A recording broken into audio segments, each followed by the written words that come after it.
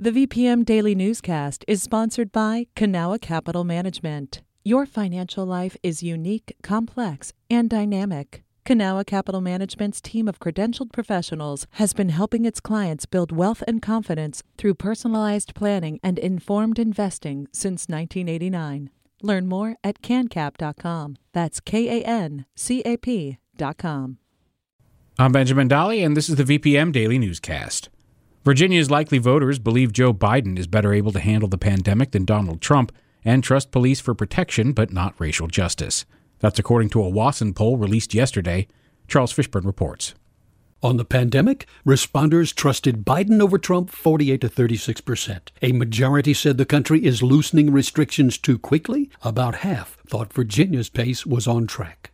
But on police conduct, 54% say they would give police a negative grade for the proper use of force. Quentin Kidd is professor of political science at Christopher Newport University. Widespread support include things like de-escalation training for police, 96%, requiring body cameras to be worn by police, 95% support that. He says there is strong approval for crime protection, but police got negative grades for the treatment of racial and ethnic groups. They favored public reports when force was used, public databases on misconduct, and civilian oversight boards. Charles Fishburne, VPM News.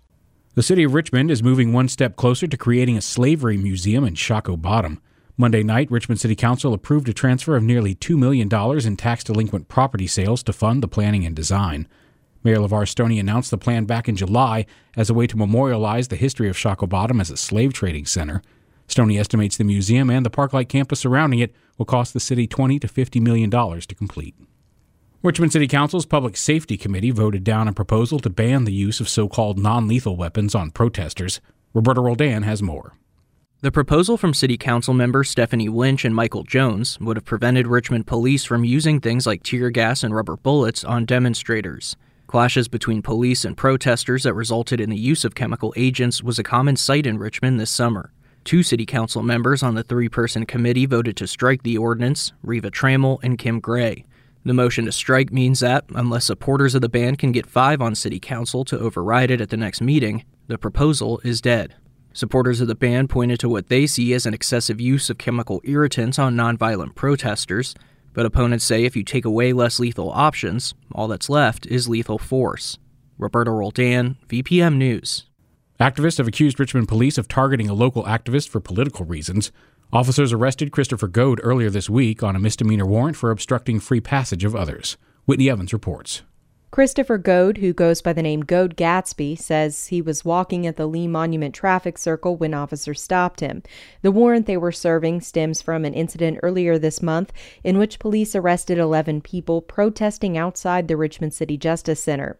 Goad maintains he did nothing wrong. This is clear abuse by the police. They will find any laws, and if you do not break any laws, they will make up laws and say you broke them. Goad says officers took his phone at the precinct and never returned it. Claire Gastignaglia, executive director of the ACLU of Virginia, said on Twitter that, quote, getting a warrant to take someone into custody for such a low-level offense is the kind of over-policing that folks are protesting. Richmond police arrested Goad once before in July and charged him with trespassing in Monroe Park.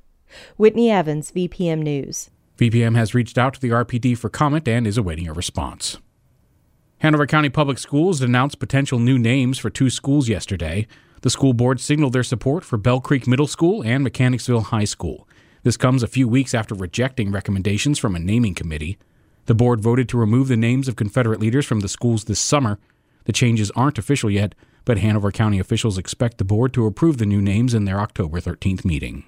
If you've driven through Virginia Commonwealth University's campus lately, you may have noticed some signs that read "Shame on VCU" and "Wage Theft on Campus." Alan Rodriguez Espinoza spoke with those behind the signs.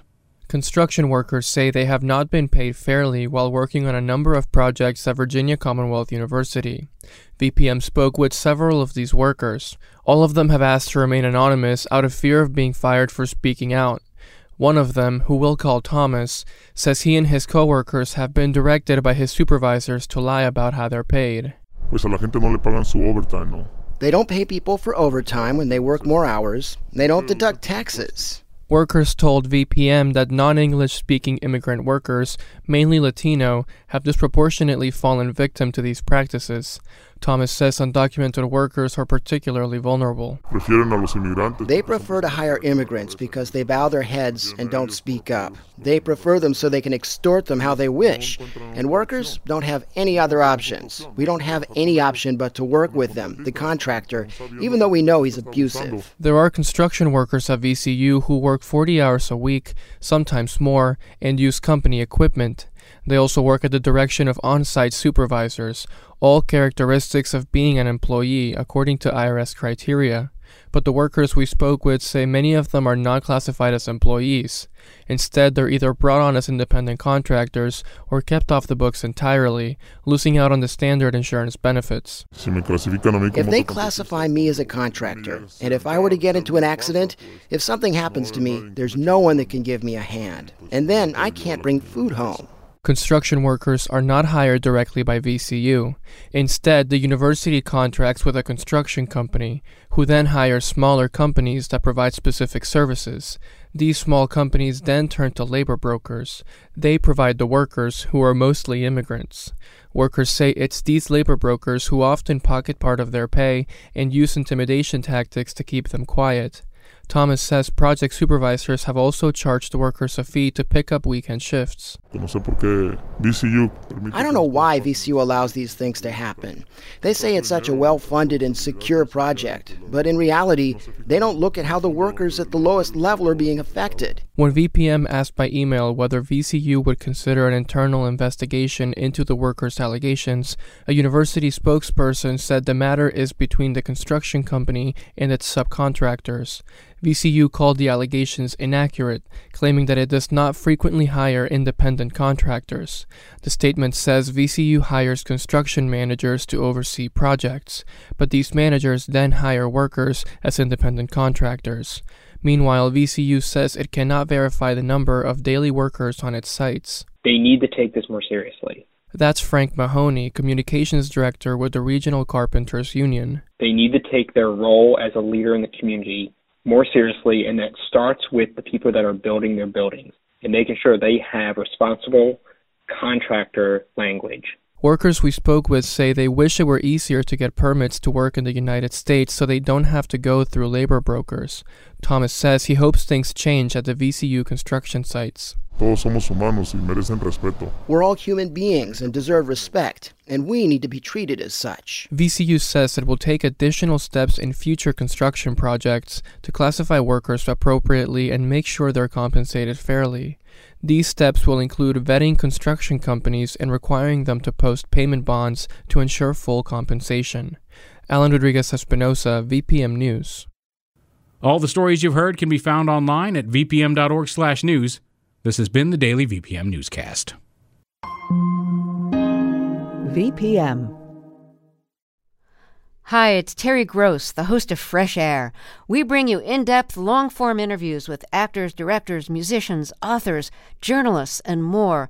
Listen to our Peabody Award-winning Fresh Air podcast from WHYY and NPR.